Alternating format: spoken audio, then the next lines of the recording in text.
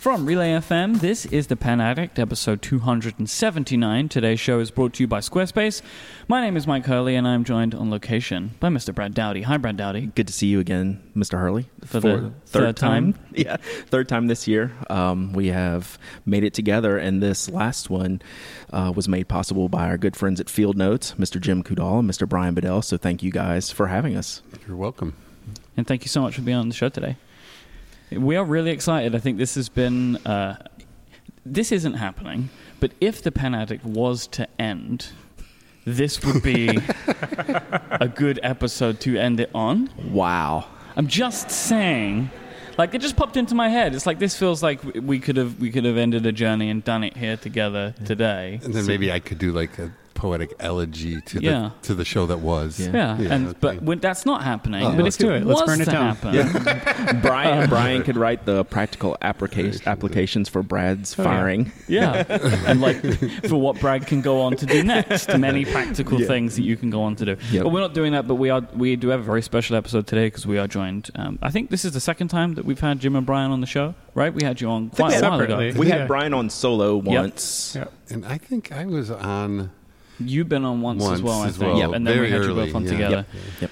But just through kind of luck and chance, this episode, us being here with you, has coincided with Field Notes' 10th anniversary, which is, when is the exact date?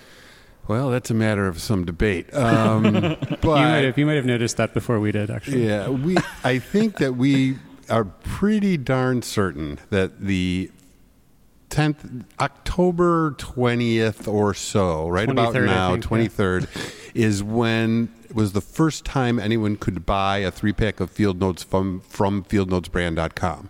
And so we figure that's as good a marker as any. There were some Field Notes that existed before it and some other things, but so somewhere late October. And at that point, it was just craft.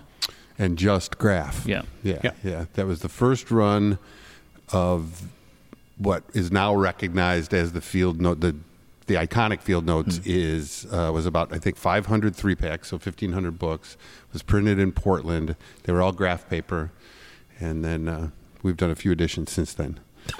So when this happened, so 10 years ago, what was the idea? What was the plan? Like, why was this happening? Well, there wasn't a plan, and then. Oh, I was going to say we didn't want to do advertising anymore. It's pretty much why it happened. We were working for clients and had run a couple of other businesses, which we don't have to get into here, that were moderately to very successful. And long story short, Aaron, our partner in this, Aaron Draplin from Portland, made up some Field Notesy sort of things and sent them out, and we thought they were cool. And we said, Aaron, let's make a company. And he said, okay. And we started selling them. And we sold, I think, 13. We made 13 sales on the very first day that they were available on the website. And from nothing, that's pretty good, though. Yeah, although we were joking before the show that somebody had mentioned something about our blog at Coudal.com, and of course, this is pre-Twitter and pre-Facebook and pre-Instagram, and so blogs had a little more swing at the time, and Aaron was pretty well followed as well. So when we said, here's this new thing we're doing, it kind of went around, and so...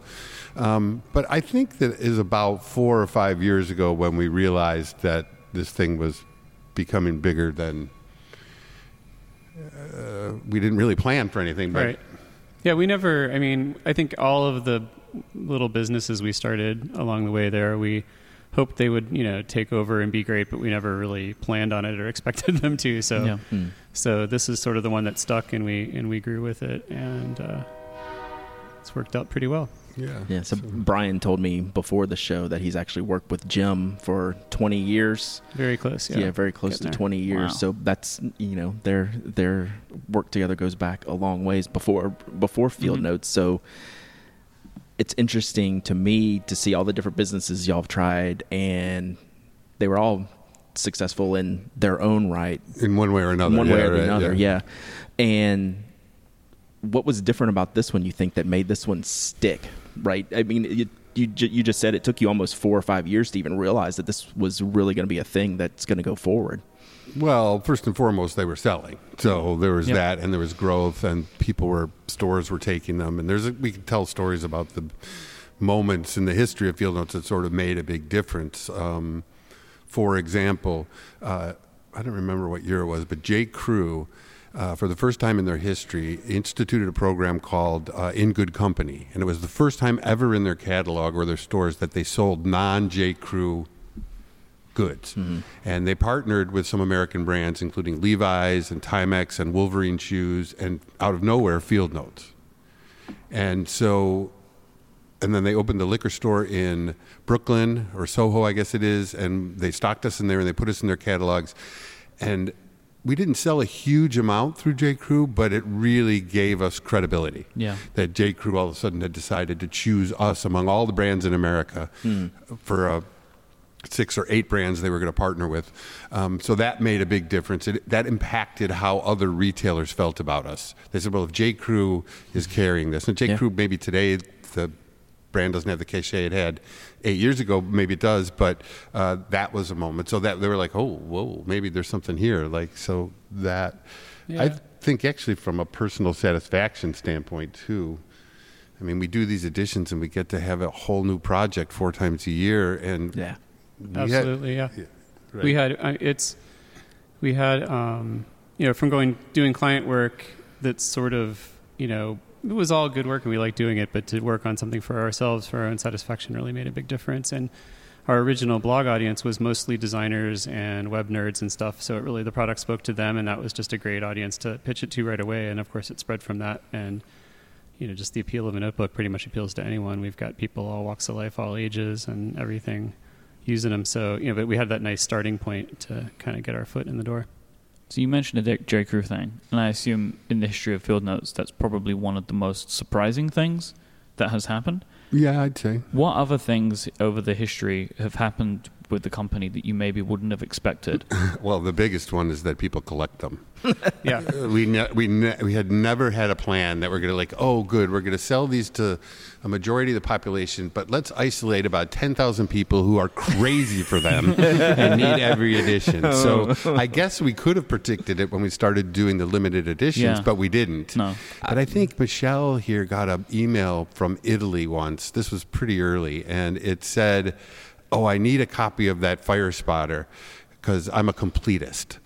Mm-hmm. And she showed the email to us, and we're all like, well, what does that mean? Little did we know it wasn't just one guy in Italy who was trying to get all of the editions. So that I think was a surprise to us. I remember writing the original website copy for subscriptions and saying you get 1 3-pack to use and 1 to put in a PVC sleeve and keep for posterity. And I totally was joking when I wrote that. And I think a lot of people took it seriously. It was subliminal messaging. Yeah. Like, I wouldn't even thought that at the time. And I guess in retrospect... the proof is we don't have anything from the early years. Right. If we had been calculating, we would have put some aside, but we didn't. So, that was a pretty big surprise, I think. I think the attachment that people outside of the collectors find to the analog process of keeping a notebook with them surprised us in how important it is to some people. Mm-hmm. And it was satisfying as well, because we're trying to make a practical notebook. We're trying to, the collecting aside, we're trying to make a notebook that's inexpensive, well-made, well-designed, and practical. And you can write milk, butter, vodka, eggs, or you can write an ode to the Spanish Steps in Rome. You could either, it doesn't matter. You don't need to be Van Gogh to use a Field Notes, or Rimbaud or somebody. But and I think that's important because over 10 years that hasn't changed no matter what, at least from the outside perspective. And I'm sure I'm assuming you guys feel that way. From the very first edition to the most current edition, they're the most just usable notebook. This is a notebook you buy to be used, and that's never changed from edition 1 to the most current release, I think. Well, since notebooks were invented, I was just earlier looking. We've got a Selectric over there and an Atari XT. And, I was thinking that's sort of like a little history of taking notes. But I was also thinking you could have that, Field Notes, you'd be using a notebook along with your computer, along with your typewriter, along with your, whatever system of reproduction you're using or whatever kind of technology you have, a notebook goes along with it. So we didn't invent it, and they're not going anywhere. So we have that working for us. So to your question, Brad, a phrase that gets thrown around here a lot about any idea or execution is, is it field notesy enough? And what we don't really know what that means, but we sort of know it when we see it. Yeah. Like does it fall within this idea of a authentic heritage brand? Does it have a voice that makes it feel like it's part of the Field Notes family? Is that too clever of a headline, or is that too overproduced of a documentary? So I guess that sort of speaks to trying to maintain the voice of the brand in the marketing as well as in the product design. Yeah, and that goes back to the original project. I mean, or the original product. Aaron had such a clear vision of what they should be. You know, as you know, he collects the old farm books and everything, and sort of distilled that to its most essential, basic standard, but then also cluttered the hell out of it and put a bunch of silly copy on there. So, you know, going back to that original product is our template for everything we've done since. And we base all the text we write and all the, you know, the design and everything we do is based around that original product, and it makes it fun actually because it restricts some of the things we can do. It makes you think about other things. Yeah, constraints are how good creative gets made. So we asked for questions from our listeners, and we had so many great ones, and we picked out a few. And one comes from Anna, and Anna asks, if you were starting Field Notes today, with the market of retail and stationery being exactly how it is right now, do you think it would be harder or easier for the company to have succeeded? I'd say harder for sure. There's more competition. I think, like I said, with our original blog audience, we kind of had our foot in the door with a certain crowd of people. Mm-hmm. And, you know, we might still have that now, but maybe not. I don't know. It's hard to say. Another way to look at that is that when we started it, we didn't need it to succeed. Yeah. We were working for clients. We were running the DEC, an online advertising network. We were doing another company called The Show, where we were recording concerts and selling mixes of live performances to people. So we didn't need it to succeed. And to be quite frank, for the first couple of years, we worked on it, but we worked on a lot of other stuff too. And I think if the question is, would it be harder to get to where you are now? It would be scarier because there would be do or die, whereas we kind of could sort of gradually get into the business in a way. I don't know if it would be harder or easier. We were kind of doing it for fun all along in a lot of ways. And maybe that's if we hadn't done it that way, it probably wouldn't have succeeded if we didn't put ourselves into it and do what we wanted to do. If we didn't have that luxury to experiment and have fun with it, I don't think it would have done as well. Yeah, I don't think we ever had intentions of being notebook kings. Sure. Like we didn't know what, I didn't know I was going to be a notebook guy. And the notebook is the middle of the company, and it's the essential part of the company, but it is also the vehicle that allows us to make films that we like, and to write copy that we like, and to use printing techniques that we like, and to edit code that we like, and to do so it's sort of, that is the means by which we can use the talents that we've developed working for other people on behalf of ourselves. And I think that's where the fun is. Yeah, absolutely. And learning new things. I mean, we could talk about that for the rest of the hour. For sure. I mean, so I think one of the things that is undeniable about Field Notes today is that there is a large community of people that focuses on the company quite heavily. People want to know what you're up to. People are very keen to find out the new editions, whether just because they're excited or because they're going to be going into a safe somewhere, for whatever reason it is. Do you do anything to try and manage the community's expectations? Is this something that comes into your mind at any point when you're maybe thinking about some of the products that you want to make, maybe the way that you want to market and hype the product, like interacting with people that love the products? Like what goes into this from your perspective? It would be disingenuous to say that we don't. When we read the online communities and we get tons of emails and we meet people here, and so yes, the people who are most devoted to our products, their opinions are important to us. And yet at the same time, on a percentage of the number of products we sell to the world, that's a relatively small sliver of the audience. But there are evangelists and there are best customers. So I don't think we do much to manage expectations. If anything else, I think we sometimes overpromise. And then, and that's, I will say, I'm guilty for that. It's not really. I don't know. What do you think? I don't think we might overpromise is too strong, maybe. Yeah, we don't ever promise. we might overpromise, but we don't underdeliver. I think they're usually pretty good. Hey, Nice one. That's fair. overpromise, I think overdeliver. we do. There's a lot. It's hard to not navel gaze and do what we want to do for ourselves, and usually that works out for us. We can keep it mixed up and do different things, but we do have to remember, especially with subscribers, they need to. It needs to work for anyone. It needs to have universal appeal, really. So we get a lot of requests for very specific things, and we try to keep real general and mix things up just so there's a big variety, and subscribers are at least getting 3 of the 4 they get in the year or something they get really excited about, and the other one they can gift. We're never going to get everyone happy with every edition, and that bothered us for a while, and then we got over that pretty fast because we realized no matter what we do, people are the getting a few complainers. This is kind of weird, but the thing that got us over worrying too much about the public reaction, the vocal public reaction to a particular product, was actually America the Beautiful, which is one of our favorite editions. And we could talk about that for a long time because there's a lot of really interesting production details on that one. But when we made it, Aaron and Brian and I think everybody here were so excited that we had really hit the vibe of vintage farm co-op notebooks and the printing process. And when they were launched to silence.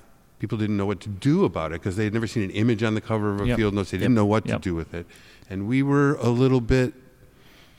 felt a little bad about that, but then they got mailed out, and over time, and actually a pretty long period of time, they've become one of the most beloved editions that we've ever done. It was very ambitious, like in every respect, right? That was when the paper got thicker too, right? With America the Beautiful. Like there were a lot of things going on with that edition. Yes, there was. But it was so dramatically different. But it wasn't such a step away from, for example, National Crop in terms of its focus and its vibe. So I think in a way we decided at that point, or it didn't decide anything, but we started to feel like, if Aaron and Brian and Jim and Matt and Steve and Michelle and everyone, Eric, everybody feels something about that, then we're doing the right thing, and then let's let the product work for itself. So to go back to the original question, we want to make products that people love, but we also want to challenge them a little bit in the way that we challenge ourselves to do something different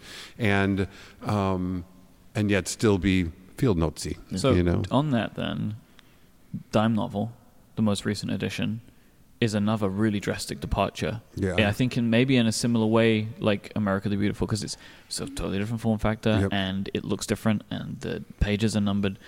How has the reaction to this one been compared to something like America the Beautiful? I think we could talk about this in 2 different ways. First of all, the original reaction was pretty positive about it because it looks pretty sexy in photos, and we did an okay job of describing it. But when people started to get them, then the reaction really was good because it's a very tactile edition. There's a lot of small details that you really can't communicate in photography. But I think Dime Novel is a really good example to talk about what we're trying to do at Field Notes. And there's sort of 2 parts of it. That's where the idea comes from and how it gets translated into a product, especially in regards to production techniques when we're trying to, maybe we'll start there. In production techniques, we're trying to replicate a process from the past. Right. I mean, a very quick story is where it all came about is I fell down a rabbit hole about these dime novels. I don't know how I ever found it, and I started reading about it, and I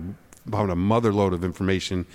And the story of these 2 brothers in New York City and the birth, basically, of the mass market American paperback and genre novel was completely new to me. And I consider myself a nerd about American publishing and design history. And immediately I'm like, Brian, have you ever heard of these things? And Brian's like, no, I never heard this story at all. And we called Aaron. I go, Aaron, surely you know about the dime novels from New York, the orange covers. He's like, no, I never heard about that. And we're like, at that moment, we're like, well, we have to tell the story. Because if us 3 don't know what it is, not that we're dude, but if we don't know what it is, then a lot of people don't know what it is. And so we did more and more research, and we actually bought one from 1860. And then that presented this whole other thing, is how do we translate something from 1860 to 2017 in terms of production, and also to a brand whose inspiration is the 1920s. So, like, the dime novels were 60 years before the farm books that are the basis of the inspiration for all of Field Notes. So maybe, Brian, you could talk 80 years to that. before Futura. Talk about, like, you're talking about our honest, like, appropriation. Or we are really interested in how production and how the technology affected the design of a certain time, and I've always been super interested in that. I bore people with this on tours all the time, but if you look at someone designing, say, a 60s poster, they'll look at the superficial aspects of what was done then, the sort of psychedelic type and the colors, and maybe do that and copy it, but people don't realize that those decisions were made because they needed to be screen printed in relatively small quantities, but distributed. A lot of the type was actually typewriter type stuck on there, and then the display type would have been hand drawn mostly. But no one ever designing a 60s looking poster is going to hand draw a psychedelic type. They're going to use Hobo or some stupid, totally inappropriate typeface to kind of copy that style. And I guess, like, going to other, in industrial design too, I'm into Vespa scooters, and in the last 15 years, there's been 100 retro-looking scooters that came out, and they just have these stupid chrome plastic, scoops and grills and stuff on them that don't do anything. And if you look back at original scooters from the 50s and 60s, those had a purpose, and it was very carefully designed to be this perfect form of, or mix of form and function. And these modern ones are just an engine with this plastic body stuck over it with stuff stuck to it to make it look like it's from the 60s. So that's been a big driving force for the design, is looking at the production of the time, not doing anything we couldn't do. We might not be able to do it exactly the same way, but we don't want to have, overlapping type or, just crazy things that, you can do on a computer so easily now that were impossible back then. So that's, I think that keeps us honest. And I think even looking at the dime novel, like, we were so surprised to see how small the type was, how crowded it was, how much they were able to do with the technology of the time. It blew our mind, really. Yeah. Still does, yeah. Yeah. But to go to his point, I think this is that we make an honest effort to reproduce the technological limitations that resulted in the original thing. Right. Like, and this is a really interesting example in dime novel, is that the original dime novels, and they did millions of them, were all set by hand with metal type, and they were printed on letterpress. And if you look at them, the ink would hit the page with the metal type and make a bit of an impression.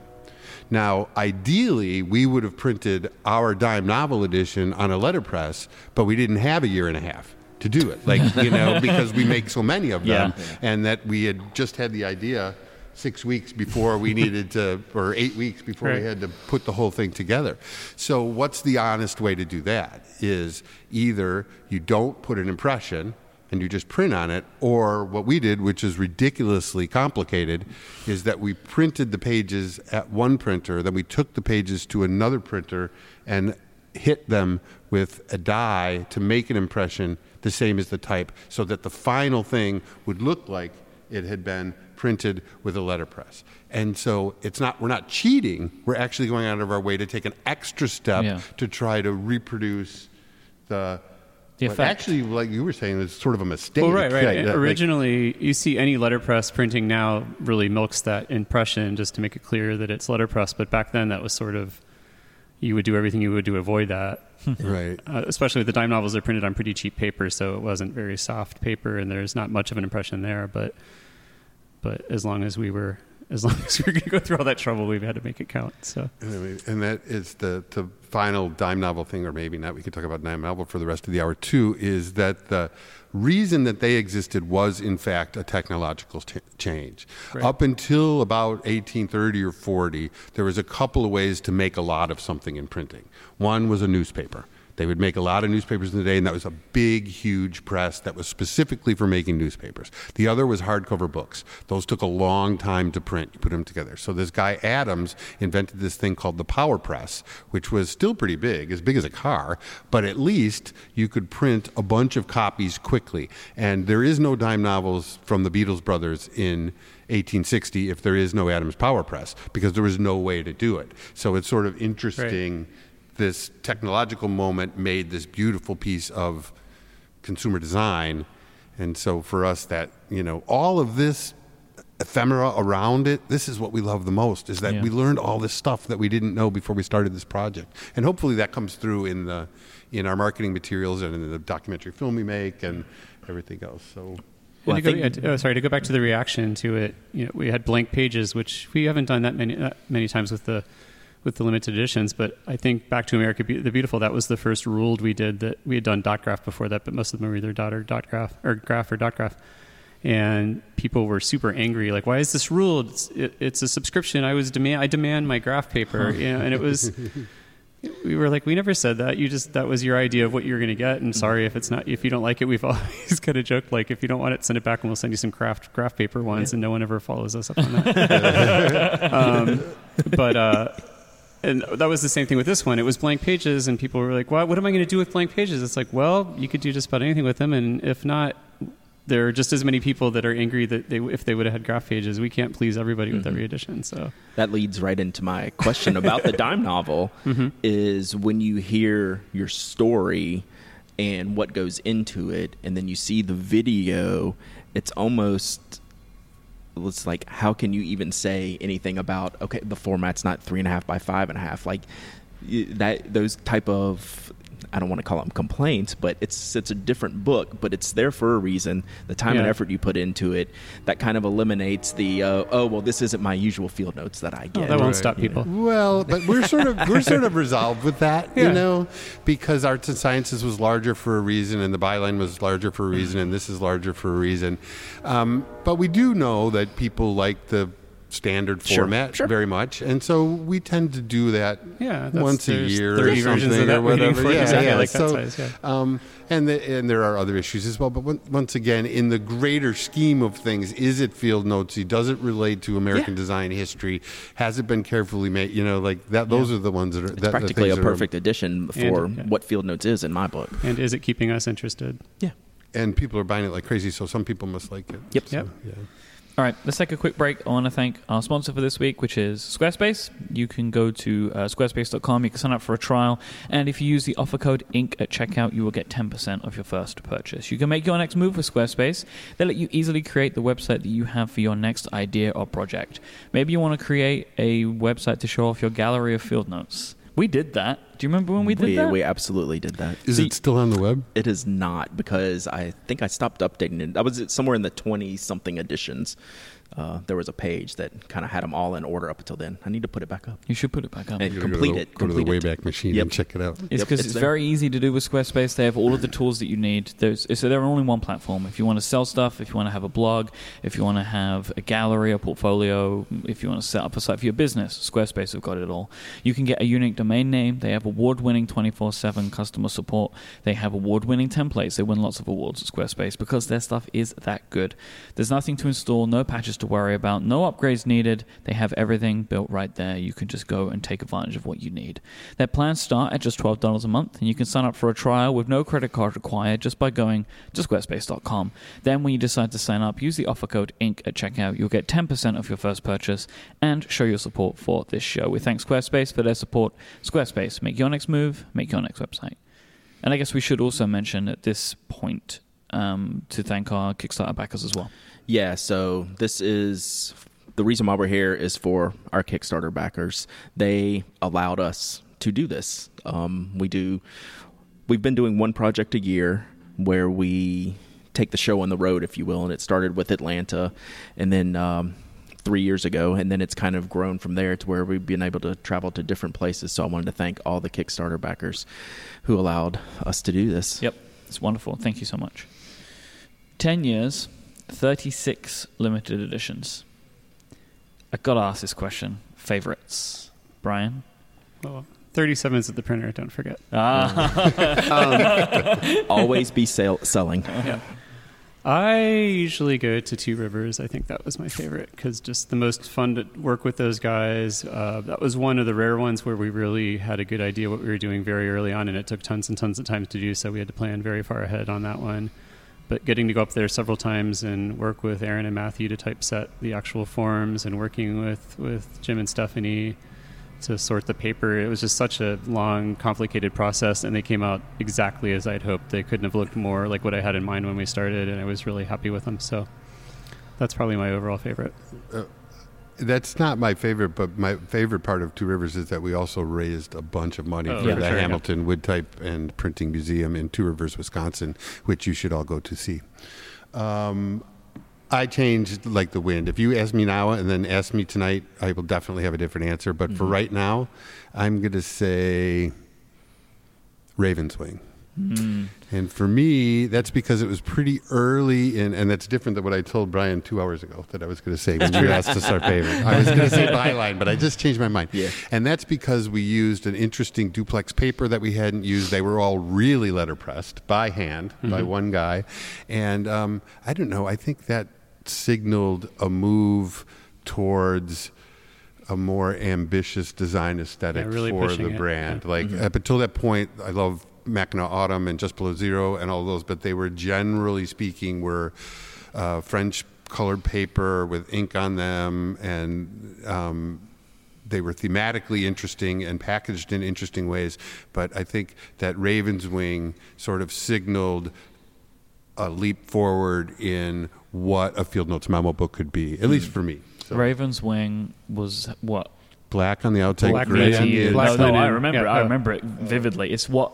It's the first edition I'd ever seen. 6, About 9, 8 or 9. Yeah, about the 8th edition. I And think. talking about the power of blogs, it was a Daring Fireball link, I think, if I remember Could be. rightly, Could was to Ravenswing. And I didn't buy them then, but later on I hunted immensely to And get a found pack, them. and I do have a pack. And it's the orange band and the beautiful black. Like I was going to ask like It's if blind there was embossed too. There's no Well, Yeah. yeah. There was some varnish. a but little that's okay. varnish, but no ink on the actual. Can I tell you why that's one of my least favorites? Yes. yes.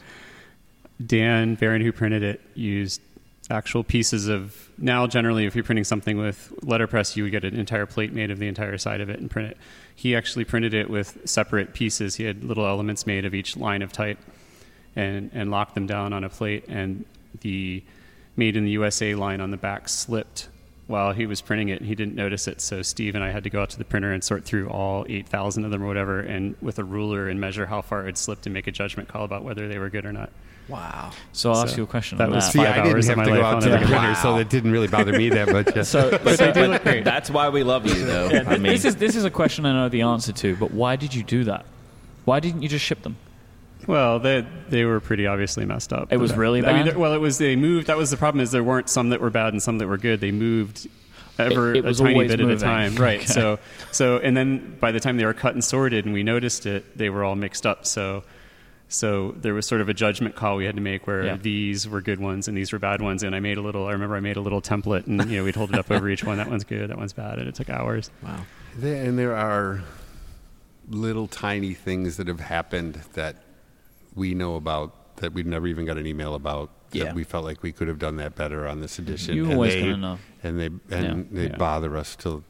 It's like Forever. a musician listens to their song and hears every little tiny mess up, and no one else will ever hear that. I tell them my daughter is getting really into illustration and drawing, and I look at her drawings, I'm like, just my mind is blown at how good they are. And she's like, oh, that song and the hand looks terrible. I'm like, no, like look at this thing. Like if you could look at this without being the person that made it, you wouldn't believe how great it is. The film we made for Ravenswing is probably our best piece of printing porn, because you get to see this old machine going, and Dan was so into it and so sincere and talking about how he got into printing. And the saddest part of the whole thing is he's not printing anymore, but which is fine with him. Yeah. But Fine with him, not with us. yeah, not with us.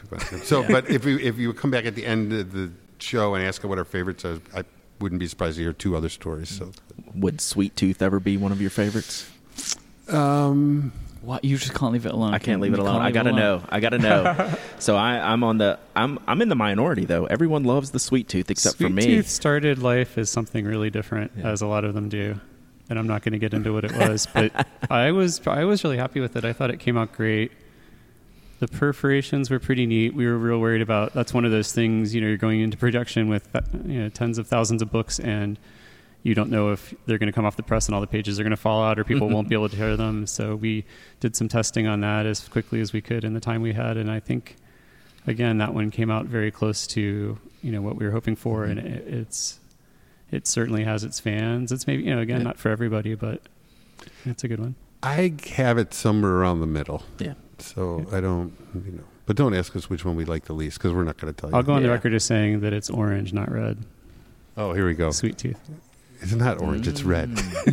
Wow. This is one of those, what color is the dress things, It is. right? Yeah. It's exactly that. Where- yeah. I can go get one and we We're can not- ask everybody what they think and we'll see. we will do that. All right. We'll do that All right. It's a after the deal. show. We might as well do it. What's your favorite edition, Brad? It's always been grass stained green.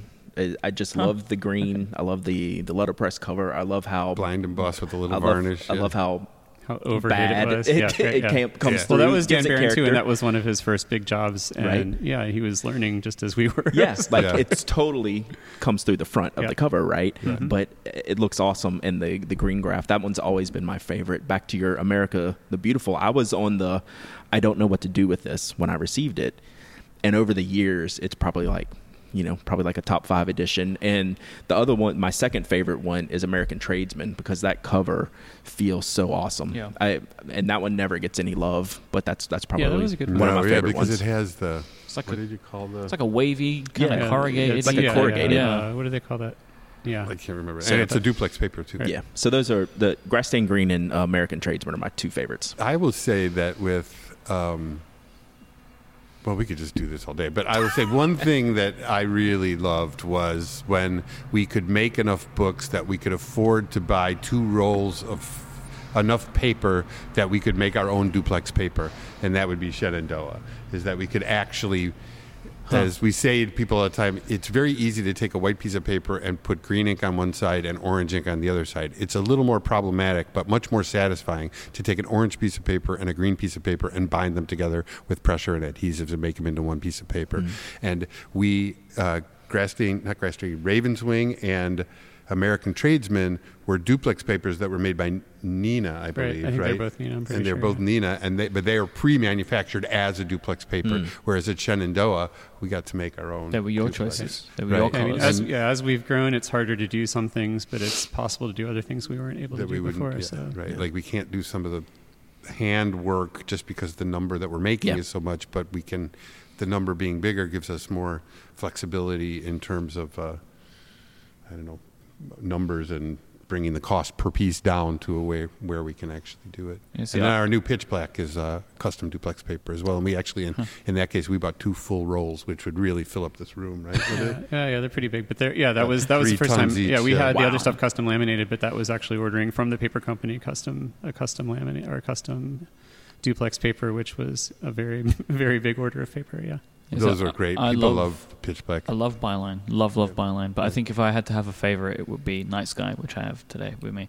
That edition just blows everything about it. The back, the foil, I love, and the reticle grid it's like the perfect field notes for me. That's and very by hard. far the longest film we've ever made at 6 hours and 20 minutes. So I was going to say that's one of my favorites for sure, both because I did the illustration for the back of the star maps and it took me days to do that and I learned a lot about constellations. And then Steve and I went out to film that at Great Basin and just 2 nights, if you ever get a chance to go out somewhere where there's just no light pollution whatsoever and there's no moon and you can just lie on the ground and look at the stars for 2 nights in a row, hours and hours. It does not get boring for a second. It's amazing how much fun that was.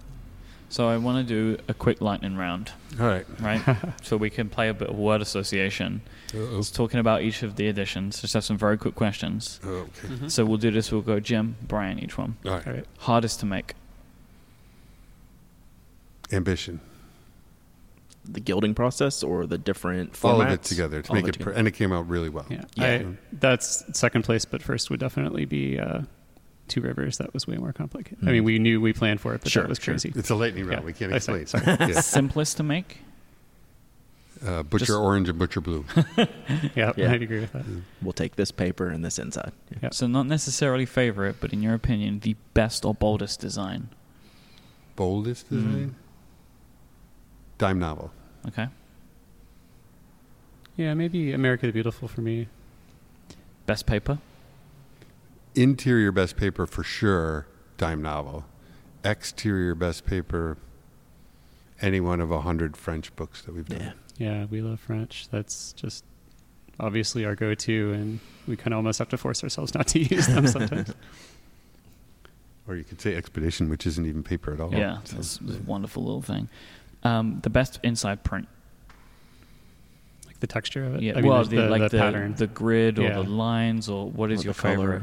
Or color. personal, I'm a steno guy. But that's not one of the editions, so I guess that doesn't count. I'll say, counts. all right, I'll say The steno. Traditional Yeah, brown. I would probably choose ruled over anything else, but I tend to just write all over the place, so it doesn't matter. All right, so this one isn't lightning, but if you could make a change to any edition, one change God. to any previous edition, Oh my God! what Jim's- I know change? I'm not Jim's- going to say it. I I'm know not gonna Jim's- say it. You say Would mine. you What make- about- Jim's I know Jim's what is yours to move over the move the logo and center it on Traveling Salesman. That's right. Oh, That's I remember. fine. Yep. So let me see if I can think of Brian. Most of mine are secret, and if you say anything, people will notice it, and it'll ruin everything. yeah. The The walls traveling tumble down. salesman's at least public. Yeah, but like, everyone yeah. knew. I was that going to say that I would print twice as many of America the Beautiful. yeah. So, Do people still want that one? yeah.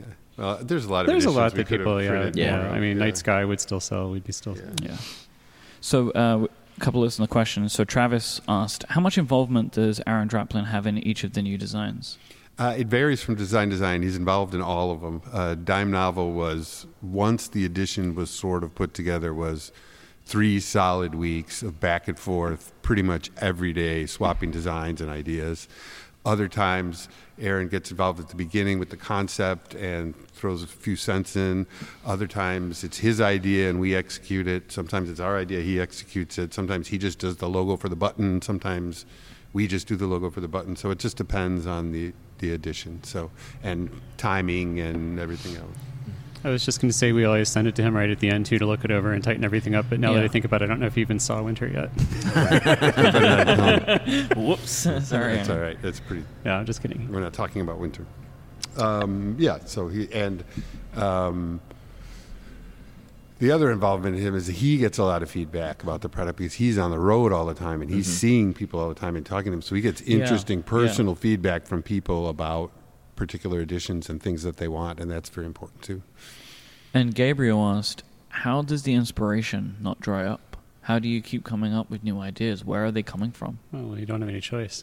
Yeah. That's part We of got the beauty of the, subscribers, the yeah. subscription makes us have to do something, and it's not. You know, sometimes it's not easy. I mean, we have such a backlog of ideas that we've talked about over the years that we dig into that sometimes if we don't have anything real fresh. But there's just infinite possibilities. The thing is that I don't think we've ever done one where we have said, well, this will have to be good enough.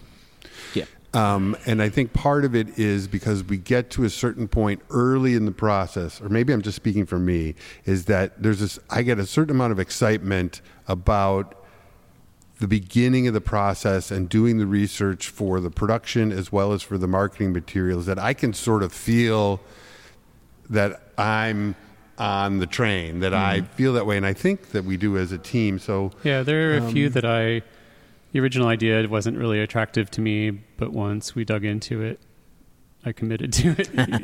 You get committed to it and you start believing in it and it comes together. So, Field Notes superfan extraordinaire Ginny from Three Staples asked, what are some of the strangest or most impressive real-life uses you have seen of Field Notes? let me say something about Ginny first, though. We were hoping you would, actually. She has a Chicago connection by family, and she has probably been the most insightful Field Notes reviewer on the web from the very beginning, I would say, as well as a really talented photographer. Mm-hmm.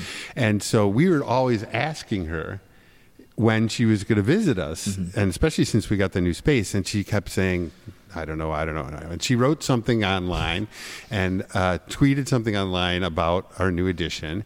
And then I DM'd her back and I said, well, when are you going to come to Chicago? And the next day she emailed me and said, we'll be there about 1:00. But she came in and I answered the door and I was talking to her for about 5 minutes. And it was clear she knew. I didn't know it was her, and it was clear she knew the backstory. You know, a lot of people that come in do, but she knew our backstory very well. And I was kind of starting to suspect. I didn't know she was coming in. For some reason, I just got in my head, I wonder if this is Ginny. And then eventually she was like, by the way, I'm Ginny. And it was like she didn't want to tell me, which was so funny.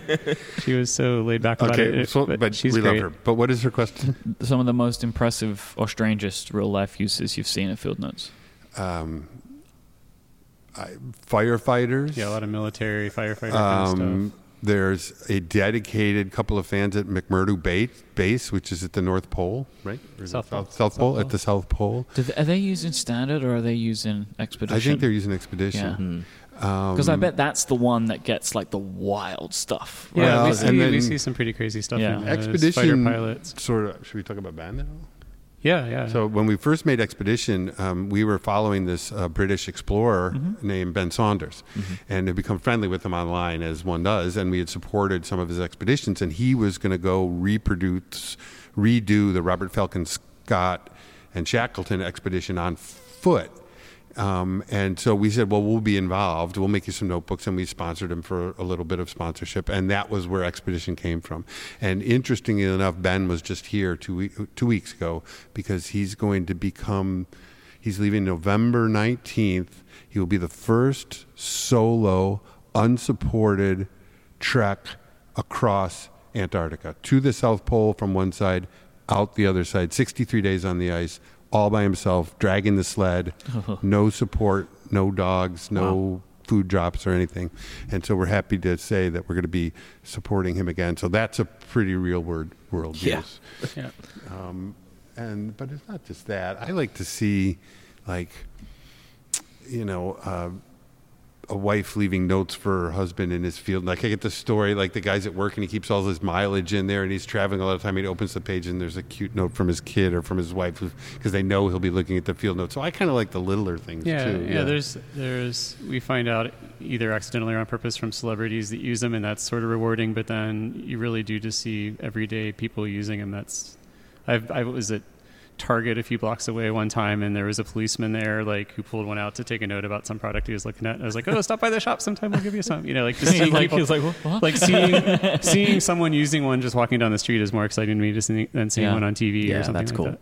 I like to see him on TV. Yeah, I don't mind that, I guess. And then the other ones that we have this, I was talking to Mike earlier, on the inside back cover of every field notes, there's a tiny little line that says, take a picture of how you use your field notes and send it to pages@fieldnotesbrand.com. And that's the only place that line exists. We never talk about it on the site. We never say it, except I just said it in this podcast, but we never say it anywhere. And we get tons and tons of them. And sometimes they're just, you wanted to know, so here it is.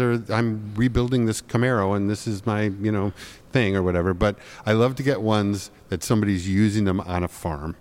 The way that the inspiration books came for, the way they were using it. So that's that's cool. Satisfying. Yep. And a lot of just great illustrations you see in them. A lot of illustrators do just carry them around and draw on them. So you see a lot of that on Field Nuts and people's Instagram feeds and things like that. Yep. So in April 2016, me and Brad are at the Atlanta Pen Show, and we start getting a bunch of people tweeting at us because there are some weird notebooks beginning to drop in people's letterboxes, and it was a commemorative reprint of Butcher Orange and Butcher Blue. And it was then in 2016 that we said, we have to get you guys on the show again to talk about that. And we've been waiting, and then when we think we was like, we'll do it. And we wait until now because we have no idea how you did that, the way that you did that. So first off, this was that might be my favorite edition, actually. Yeah, so that's pretty cool. I guess it's got a couple of questions for this, right? Okay. Why did you do it? And then how did you manage the logistics of, one, printing everybody's names, and two, having them drop almost same day in a lot of places around the world? You take the first part, I'll take the second part. I'll take the first part. I'm going to make it really short. I think I had the idea, and when I presented it to Michelle and Brian, everybody started giggling, and then we said, okay, we have to do it. And if we can do it, we have to do it. Yeah. But how we actually, and then we were like little kids. We were like, they're going to be so surprised. No one's going to know that it's coming. Like, it was so fun for us. And we're always looking for ways to do a little extra for the subscribers, because subscribers, much like your Kickstarter subscribers, are the ones that really drive the business of Field Notes. So 100%. if we can really surprise them with something, and in this case it was a surprise shipment, which we hadn't really done before. But how exactly we did it, I don't know. Yeah, I mean, the as far as printing them was simple. They're the very first ones we did, so there's not much to the actual printing. The belly bands, digital printing's come so far. We're looking at new ways to take advantage of that in the future, because it's getting to a point where it's pretty solid quality. There, even just a few years ago, that we would have never used it for a cover, and now we're looking at doing that for some things. But printing the belly bands was just a matter of mail merging the subscriber list, weeding out. There were a few ones that were trouble just as far as matching names to real names to people's subscription names and things like that. But Dawson sort of handles all of our logistics and databases and website and things like that. So he had it all pretty organized into... He had it all really organized. Yeah, he's super organized. He keeps this place going. Yeah. But so basically it was a mail merge into a digital printer that would just substitute whatever string for their name. We had to take into consideration... I wish I could remember some of the names, like Otto Klempner, whatever, from Germany, who had 4 names. You know, we had to kind of go in and cut a couple surnames off of a few people. But in general, that was fairly easy. The trick was, if one gets lost in the mail, what do you do then? But we solved that too by having a secondary run. Right. So we knew all along we'd have to do at least one more run a little later. We also knew we were going to sell some more subscriptions based on that, and people would want to get that too. So I think we ended up doing 3 printings. And then that got everyone covered, other than a few stragglers, which I think we just laser printed a few of the last few and set it up. The Dawson figured out all of the shipping part of it, but it worked like perfect. It was unbelievable. People were opening them in Chicago on the same day they were opening them in Berlin. Yeah. And the same day they were opening them in Toronto. Our first text were from Europe. Yeah, because then... And that's impossible. I'm in Atlanta. A lot of it we is try to do that luck. every time, and it doesn't usually work that well. It varies. Sometimes I get them the same day as Brad. Sometimes it's a week later. Yeah. But like this one, just something happened. Like, because I sent a text to my fiance, and she's like, "Yeah, you got them." She opened up and sent me the picture of them. Yeah. Like that was must have been a really huge undertaking to get all of that stuff to work so perfectly. It was, and those days when we knew they were in the mail and nobody had seen them yet was so much fun, because it was like looming. We knew that it was out there. Part of the beauty of that too is that there was no announcement date really, so we had no one was waiting for them, and we weren't really in a hurry to ship them out immediately or anything, so we got to kind of take our time and plan it very carefully. So with the shipment, not a luxury we with have an with addition, we're like, we got to go. That's we got to as soon as they're done, they just go out. It doesn't matter who they're going to or when. They just we do time with regular editions. We generally ship Europe a couple of days early. Yeah. And then or the rest of the world, and then US, Canada, Mexico a day or two early, and then maybe hold Chicago ones just so people in Chicago aren't getting the funny thing is that people are people, and once they realized that if they bought a subscription, they could still get their own customized commemorative edition. You should have seen some of the names that people put on their accounts. I think subscriptions that started with that edition had some pretty very rare. If his name was Very Rare Field Notes, we didn't go along with it. Right? So that was very funny. So one of the things we were talking about, like hype and audience. One of the things that makes the Field Notes edition so interesting is that you keep things close to the chest. How hard is that to do?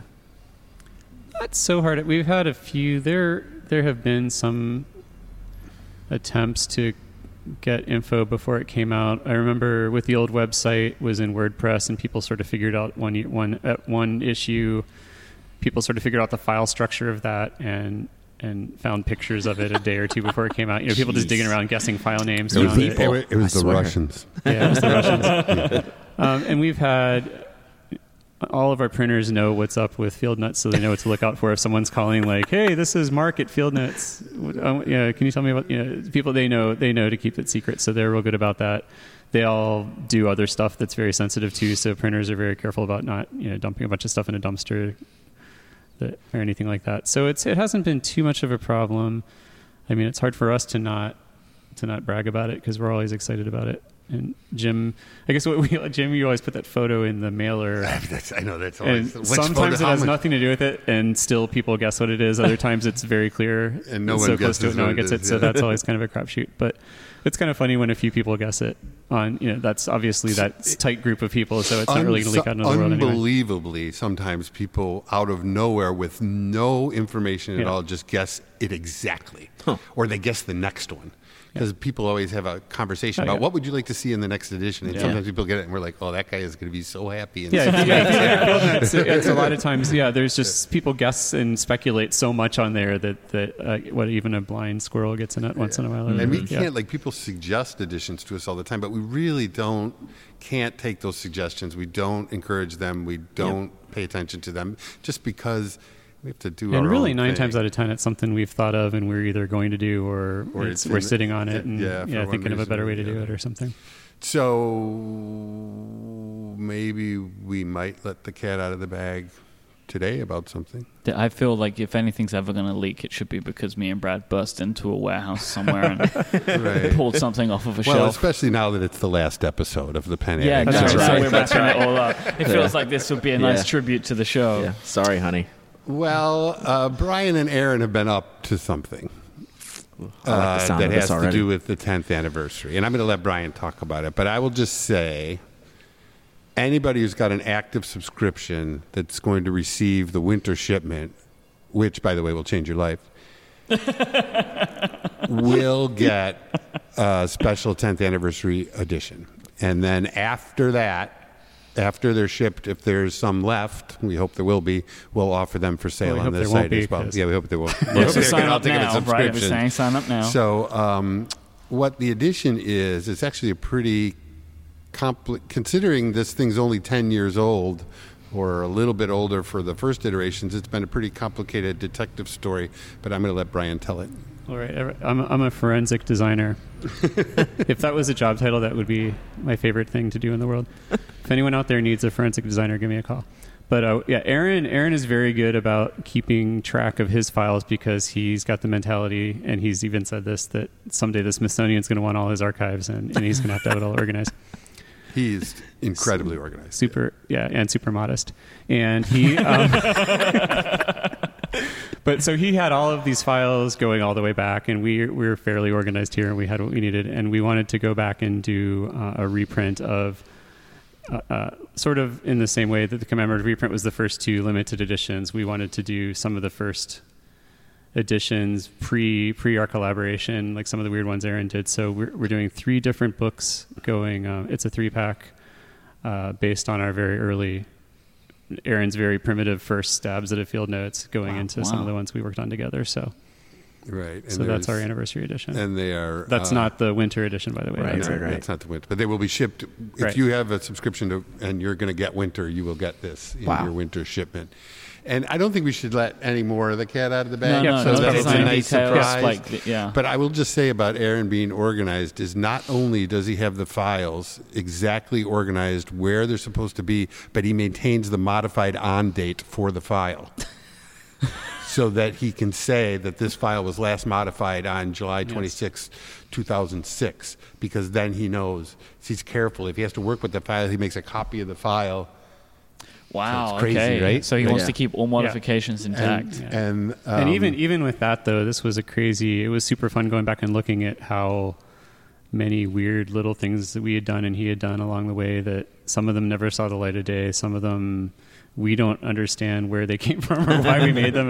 There's things, we've done so many now, there are some weird ones we'd almost forgotten about or can't even place in the timeline exactly. It's going to be fun. It's going to be a fun. It sounds special amazing. Edition, right? It really sounds amazing. So everybody who is currently subscribed, or If you're- subscribed before as long winter as Dime ships. Novel was not your last. If Dime Novel was your last shipment, you won't get it. If you're getting If you're getting winter, you'll Yep. get it. Yep. So if you sign up for a Dime Novel subscription now, you're in. If you renew starting with winter, you're in. If you started with Campfire, you're in. As long as you're going to get a winter subscription shipment, you will get it. Gosh, I better check my subscription. While supplies last. While supplies last. Yep. And theoretically, we printed a fair amount of them, or we're printing a fair amount of them, and there may be some available to buy as 3-packs, but it's not going to be like a big number. Sure. So So the best thing is to subscribe. Oh yeah, that's always. Yeah. Always. That But really it's- helps us out, like Jim said. We, That's, that is like our own little Kickstarter. It Yeah. just rolls and rolls. That people are putting faith in us and saying, "We like the products you're making. We want to see the products you're making in the future. We'll pay now to help you make them," and it gives us a lot of flexibility Yeah. in terms of economics. It's we don't have to borrow money from the bank to do an edition, Right. and we also know that there's X number of subscribers out there. So we can do a larger run, which makes the cost per piece come down, which lets us to be more ambitious to do things like Yeah. Dime Novel or Ambition. yeah, I think or people whatever. don't realize how small we are, and we get a lot of emails. Why don't you do all the papers and all the versions and everything? And we are still a very small company, and we don't have those resources. When so- are you doing the Star Wars edition? Yeah, or stuff like that. Yeah, why don't you do? Yeah, you should do a Cubs edition. It's like, yeah, okay, that would be profitable. Yeah, no, it might be, but it wouldn't be field notesy. Yeah, It comes right. back Yeah. to the essential question: is it field notesy? Do you get brands that want to work with you in that way? Like I know that you Yes. do the Oh, for sure. you do the special limited. Yeah. I don't know what you call it, but like when you work with someone like XOXO or I'll sort of explain. There's sort of I'll There's sort explain of two that too. There's a categories couple of of it. categories. Yeah. There's lots of companies do simple customized field notes in which they put their logo on the back of a craft notebook and they hand them out to their employees or they use them at a show or whatever. Then there's what we call customs and collabs. And the basic policy for a custom colorway, like say that you guys wanted to do an orange run, is that you have to do, first of all, you have to do a lot of them. And secondly, you have to agree not to sell them. So you can give them away at conferences, you can make them a gift with purchase, you can give them to your employees, you can give them however you want, but you can't sell them. But then there's another step up, which involves an even bigger collaboration in which once in a while, we will make a deal with another brand to say, let's make an edition together that fits with you and fits with us, and then you buy them from us at wholesale and you can sell them. like Starbucks. Like Starbucks Yeah. or LL Bean, Gotcha. or something. that's almost always something I would like to say that I can't say right now. But Ingersoll watches, for example. So Yeah. there's been Nixon watches, for example. We're very careful about the products that Those Nixon Carhartt ones are was like amazing. a perfect fit, for example. Yeah. That we make those with, and we have very strict guidelines for what you can do to a field notes to make the custom. So yes, but no, people do come to us sometimes and say, "Oh, why don't you license our intellectual property?" And we're not interested in that. Gotcha. I mean, maybe the day will come of the right perfect thing. Yeah, that might be comes, the but field notesy thing. I right? don't Yeah. know, but in Yeah. this case, we haven't seen anything that No, sure. really was interesting to And us. we get in that way. a lot of people that just want to print their own notebooks and want us to do it, and it doesn't make sense for us to do that. We turn down. a Yeah, lot of I mean, that. you can order a set of notebooks if you order 1,000 of them, which is it seems like a lot, but it's not that much when you're talking about going on press. Yeah. So, and lots of people, hundreds and hundreds and hundreds of companies have done that over the course of the last 7 Yeah, years. there's So, anyone who thinks they're a completist does not have. yeah, there is no, yeah. I Yeah. don't, Yeah, because that's I where it couldn't starts to even get name wild. most of them. Is Yeah. those ones. Give That's up where that it dream. gets wild. And it's to our advantage. Like LL Bean is a very field notesy company if you think about it. Right. And so we did one for them that was in camo, which is really nice, camouflage. And we did one that was the same as their iconic boot. Yep. So the bottom of it's brown and the top of it is light brown and the top of it's dark brown and it's got Embossed stitches, yeah. embossed stitching on it. And they sell very well.